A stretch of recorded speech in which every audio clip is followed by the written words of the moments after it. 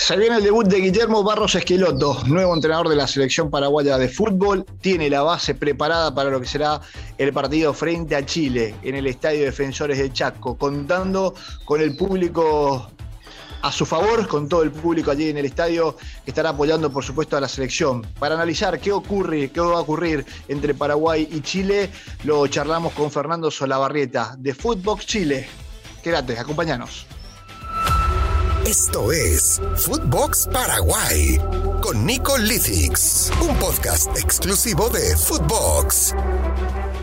Bueno, en estas eliminatorias sudamericanas parece que cada partido es uno más importante que el otro y quedan solamente 6 finales. Qué lindo charlar con Fernando Solabarrieta. Se nos viene el partido entre Paraguay y Chile. Fernando, ¿cómo estás? Bien, Nico. Nervioso, ¿no? Lo digo siempre, hay compromiso afectivo cuando juega la selección, qué sé yo, igual que tú, muchísimos años trabajando, pero queda poco compromiso como hincha, pero no cuando juega la selección. Ahí el corazoncito todavía subsiste como hincha antes que el periodista. Un poco, por supuesto, la idea es no perder la objetividad. Y qué lindo esta conversación contigo, Nico. La gente te conoce también en Chile, destacadísimo periodista con muchísimos años en Paraguay. Si hay alguien que sabe cosas de Paraguay eres tú, así que vamos a compartir este podcast para que además le cuentes a los chilenos todo lo que está sucediendo en Paraguay y viceversa, si te ayudo con mucho cariño. Con todo gusto, para mí es un placer esta charla, encontrarnos además después de tanto tiempo, donde hemos compartido en alguna oportunidad aire. Y bueno, y ahora nos cruza de vuelta el destino con estos podcasts, con Footbox Chile, con Footbox Paraguay, y además para charlar de este partido que calculo que ustedes lo tomarán como lo tomamos nosotros, como una final. Sí. Pues nosotros venimos jugando finales desde hace como 8 fechas, porque no hubo un buen arranque para Chile, e incluso después del partido con Perú, hace 3 fechas, aquí se pensó prácticamente en la eliminación. Pero no solo hubo 2 muy buenos resultados para Chile, la victoria sobre Paraguay precisamente y Venezuela, sino que el resto de los partidos se dieron todos los resultados que Chile necesitaba y eso, más que los 6 puntos, o sea, el resto de los partidos fueron los que metieron a Chile otra vez en carrera. Fer, ¿sabés qué se decía acá con aquella victoria que mencionaste, aquella victoria que recordaste de Chile sobre Paraguay? Era, le dimos vida a Chile, que venía golpeado, y nosotros estamos cada vez más hundidos. Ese era más o menos el mensaje que se escuchaba por todos lados aquí en el país. Sí, es que es una fotografía, tenían razón, Chile estaba prácticamente fuera, y esa victoria, desde el punto de vista anímico además, siempre es importante ganarle a Paraguay, un rival que nos ha costado tanto en la historia. Recuerdo tantos partidos, bueno, tú eres bastante más joven que yo, pero yo recuerdo, por ejemplo, la Copa América del 79, ganada por ustedes en un partido de definición, después las clasificatorias rumbo a España 82, donde allí sí tuvimos fortuna nosotros, y después más de 20 años perdiendo en Asunción o rescatando apenas un punto, hasta que llega la generación dorada y cambia un poquito la historia. Pero las últimas clasificatorias también fue derrota, entonces ganarle a Paraguay para nosotros es muy importante, y eso además le dio un envión anímico a Chile en esa fecha, que permitió también o ayudó a la victoria con Venezuela. Sí, aquí nosotros recordamos mucho, por ejemplo, los goles que hizo Paulo da Silva, porque hizo un par consecutivos frente a Chile. Ni me lo recuerdes. El último antecedente también en la Copa América, pero lo que sucede es que en este momento Paraguay está, bueno, en una etapa nueva, porque tiene técnico nuevo, va a tener técnico debutante, pero hay como una incertidumbre de saber qué pasa, y también hay, por otro lado, un pesimismo hacia la selección, porque van muchos años también sin acudir a una Copa del Mundo. Mira, qué bueno que tocaste ese tema, porque yo te lo quería preguntar. ¿Ha habido alguna evidencia futbolística? Es difícil, porque viene recién asumiendo, debe haber tenido muy poquitos entrenamientos, igual que Lazarte con Chile. Bueno, en estas clasificatorias no se puede entrenar mucho, la verdad. ¿Qué sensación hay respecto con la llegada de Barros Schelotto? ¿Va a cambiar un poco, va a volver un poco algo más a la esencia del fútbol paraguayo, de la pelota parada, del cabezazo, del fútbol más directo, que lo que intentaba hacer Berizzo? No sé si va a haber, como bien decías, mucho tiempo para trabajar algo, porque de hecho lo que hizo Guillermo Barros Schelotto fue convocar más o menos a los mismos que venían convocando, los que vienen trabajando juntos, los que se conocen, y partimos de esa base, que son más o menos los mismos, pero lo que sí agregó, que me parece que le faltó a la selección al ciclo anterior de Berizzo, en estos entrenamientos que hemos visto, y por lo que parece ser que va a ser así, va a jugar con 3 delanteros. Y nosotros nos hemos acostumbrado en el ciclo Berizzo a jugar con uno y casi sin peso ofensivo, con un punta que estaba ahí olvidado solo a jugárselas y a ver qué podía generar.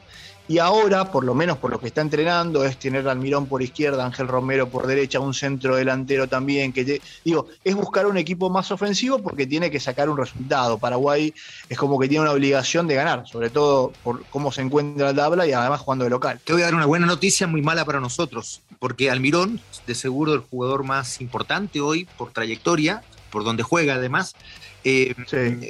mira, va a tener enfrente un jugador no titular. Porque la última información que surge en Chile, que tú ya la debes conocer, es que Mauricio Isla, el lateral derecho titularísimo, casi irreemplazable en la selección, ni siquiera pudo viajar.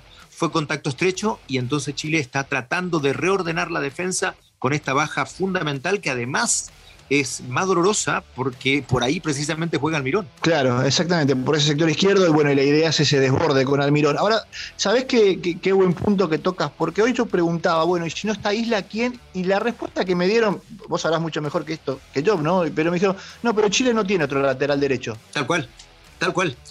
Y dije, bueno, pero ¿cómo no un reemplazante para ese puesto, digamos? Tal cual, dentro del plantel, de hecho, no hay, porque quien venía reemplazando a Isla cuando alguna vez no estuvo, porque es de los más regulares de la generación dorada, es muy raro que él no esté. Cuando ha sucedido, ha sido Paulo Díaz, defensor de River Plate, que es más defensor central, pero se acomoda como lateral derecho. Y tampoco va a estar, no pudo ni siquiera ser convocado. Uh-huh. Entonces acá la pregunta, y la crítica que ya surgió en las últimas horas es, ¿por qué no se llamó un lateral derecho que pudiera reemplazar a Isla en caso de que sucediera algo como lo que finalmente sucedió? Y el nombre que surge es Óscar Opaso, que es lateral derecho de Colo-Colo, que estuvo, qué sé yo, casi un año jugando poco y mal, y que ahora ha retomado su nivel con un Colo-Colo puntero. Entonces, da la impresión que ese nombre faltó y que ese pudo haber sido el que mañana estuviese jugando como titular en Asunción. Como no va a estar Nico, de acuerdo a información que tú sabes que todos tenemos algún topo, como decimos, ¿no? que nos da info desde dentro. La idea es, no tienen tan armando, van a decidir hoy día por la noche. Lo más probable es que un defensor central vaya hacia la derecha. Puede ser Pancho Sierra Alta, pero Pancho viene de casi un mes sin jugar porque estaba desgarrado. Entonces, esa podría ser la alternativa, pero con ese temor, ese riesgo. Bien. Bueno, a ver cómo transcurren las cosas por ese lateral derecho de Chile, por esa zona ofensiva izquierda de Paraguay. Aquí la duda pasaba en el centro atacante, si sería Tony Sanabria o será Carlos González, más o menos por allí había una duda. Había también algunas dudas con relación a la mitad de la cancha, si Andrés Cubas o Morel, pero parece ser que Morel es el que tendrá allí un lugar. En la zona defensiva es donde no hay demasiadas dudas, porque ha practicado desde que tomó Guillermo Barros Schelotto el equipo. En estos días siempre ha sido la misma defensa. Las otras dudas las instalamos nosotros simplemente porque sabemos de los cambios que va haciendo el entrenador en las prácticas, y en la defensa no ha tocado nada, se han mantenido siempre en todos los días con la misma defensa, así que no habrá modificaciones. Esto es con Robert Roja, Gustavo Gómez, Junior Alonso y David Martínez. Y en el arco lo tenemos a Anthony Silva, que bueno, también es un intocable, así como Bravo, supongo. Sí, claro que sí. O sea, bajas prácticamente Paraguay no tiene. No, Ángel Cardoso Lucena es el que está suspendido por acumulación de tarjetas amarillas, que digamos, podríamos tomarla como la única baja del equipo. Pero no más que eso. Bien, sí. Yo les repaso a la gente de Chile que ya está enterada, pero también a nuestros amigos paraguayos y tantos otros latinoamericanos que probablemente estén escuchando, y se lo agradecemos en este podcast. Bien, no pudo viajar Nico Díaz, lesionado. Charles Aranguis, desconvocado, fundamental en la selección, desconvocado porque la lesión de pantorrilla no lo dejó venir.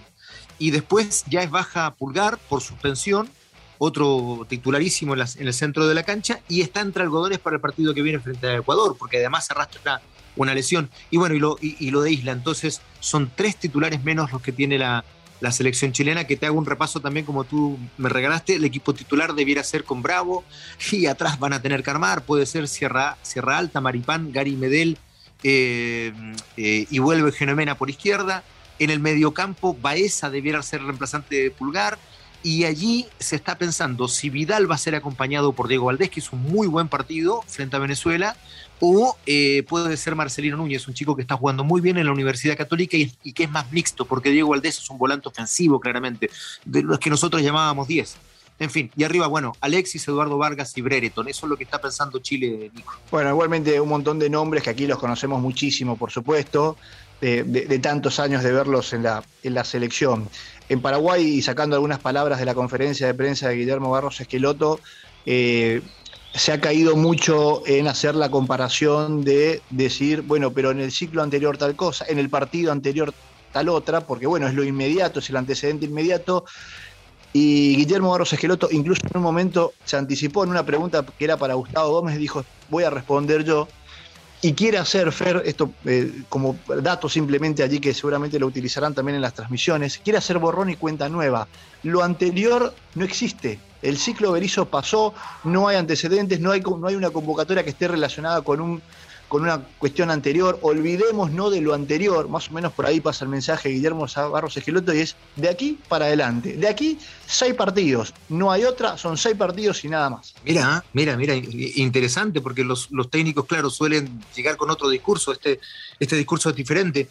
Quiero preguntarte, Nico, el ambiente, ¿hay ambiente o la campaña algo irregular de Paraguay ha mermado un poquito las expectativas? ¿Qué se espera para mañana? ¿Hay aforo medido por el tema de la pandemia? Cuéntame de eso, por favor. Bueno, el Estadio Defensores del Chaco fue habilitado por primera vez en las eliminatorias con aforo al 100%. Es decir, vamos a tener estadio completo, por lo menos en capacidad.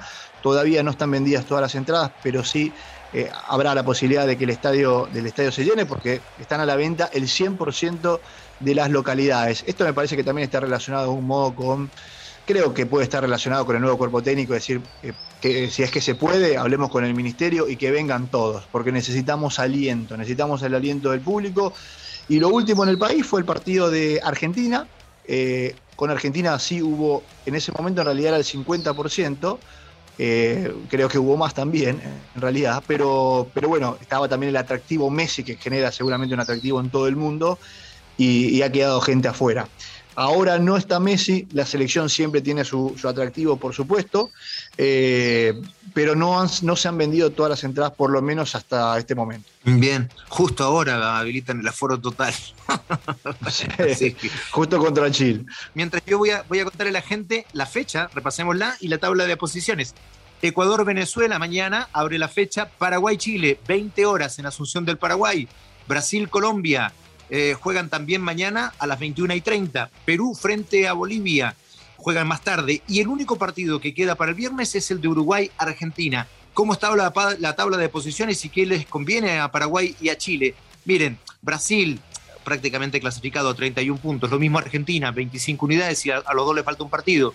Ecuador, tercero con 17, Colombia, hasta allí las clasificaciones directas con 16 puntos por diferencia de gol por sobre Uruguay, que está quinto en zona de repechaje con 16 puntos. Chile aparece sexto con 13, Bolivia séptimo con 12, Paraguay también con 12 puntos en el octavo lugar, Perú 11 puntos noveno y Venezuela con 7 unidades prácticamente eliminado. Ese es el panorama de cara a esta clasificatoria. ¿Cómo se dice entonces una despedida? ¿Te acordaste? Ajatayú, Fer. Perfecto. ¿Y va a ganar Chile? Esa sí que no la saben. Aunque la supieras no la vas a decir. Esa no la decimos. Te mando un abrazo, Nico. Muchas gracias por este momento.